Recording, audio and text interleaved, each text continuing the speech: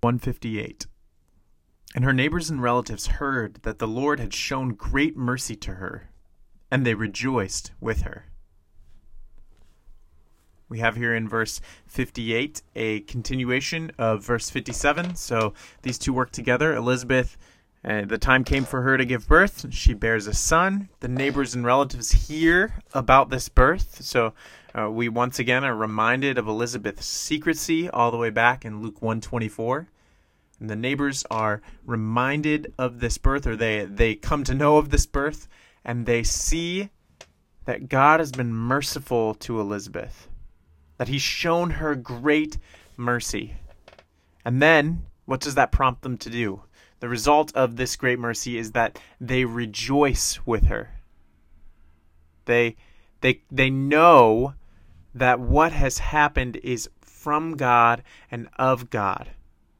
And so they rejoice.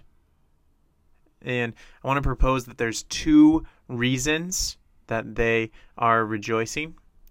And the first reason is because this is a miraculous birth. They're rejoicing because Elizabeth, who is far past childbearing age, has come to give birth to a child. And they're rejoicing in God's mercy to her in her barrenness. The second thing I want to propose is that they are rejoicing because children are worth rejoicing in. And Christopher Hook, he spoke on this in a written work called Childbirth or Woman's Lecture. And so he's just describing the work of God in childbearing, and he references Psalm 127 verse 3 that children are an inheritance from the Lord. The fruit of the womb is a reward, so they're to be rejoiced in. And one of the interesting things he says here is that the knowledge of this doctrine is necessary for those who take the greatest possible delight in their children but do not appreciate the depth of this blessing. They perceive it not to be a blessing from the Lord, but rather they take it as a natural and ordinary work of nature. In doing so, they not only rob the Lord of the honor and thanks that are due to him, but they also deprive themselves of that inward joy that the godly experience when they realize that the Lord has a special regard for them. And so I think they're rejoicing not only in the miraculous nature, but the miraculous nature has taken what is ordinary and made it miraculous. And what I mean by that is that every birth is a gift from God.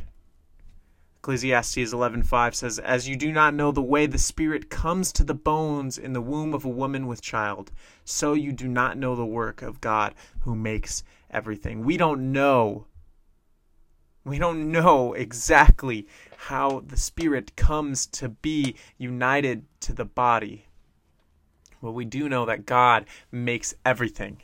And so every child is a gift from God. And so we often take that for granted. We think it's just a process of nature, but the miraculous nature of John's birth to Elizabeth is a reminder that God works miracles, even in what typically seems ordinary.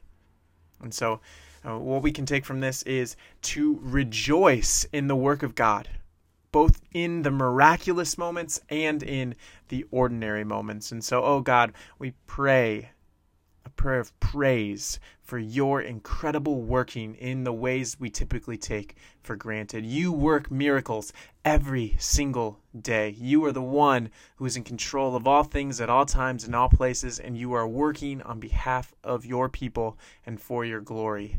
And so we just ask that you would open our eyes to see you working in ordinary things, like the regular natural processes of childbirth. Would we see them for the miracle that they are?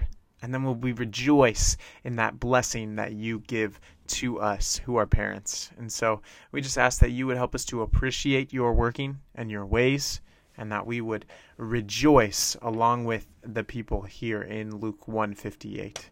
And they're rejoicing because of your great work in the life of Elizabeth, and they're rejoicing because you work in all ways as well. And so we just ask that you would help us to see it clearly. It's in Christ's name we ask this. Amen. And that is Luke chapter 1, verse 58.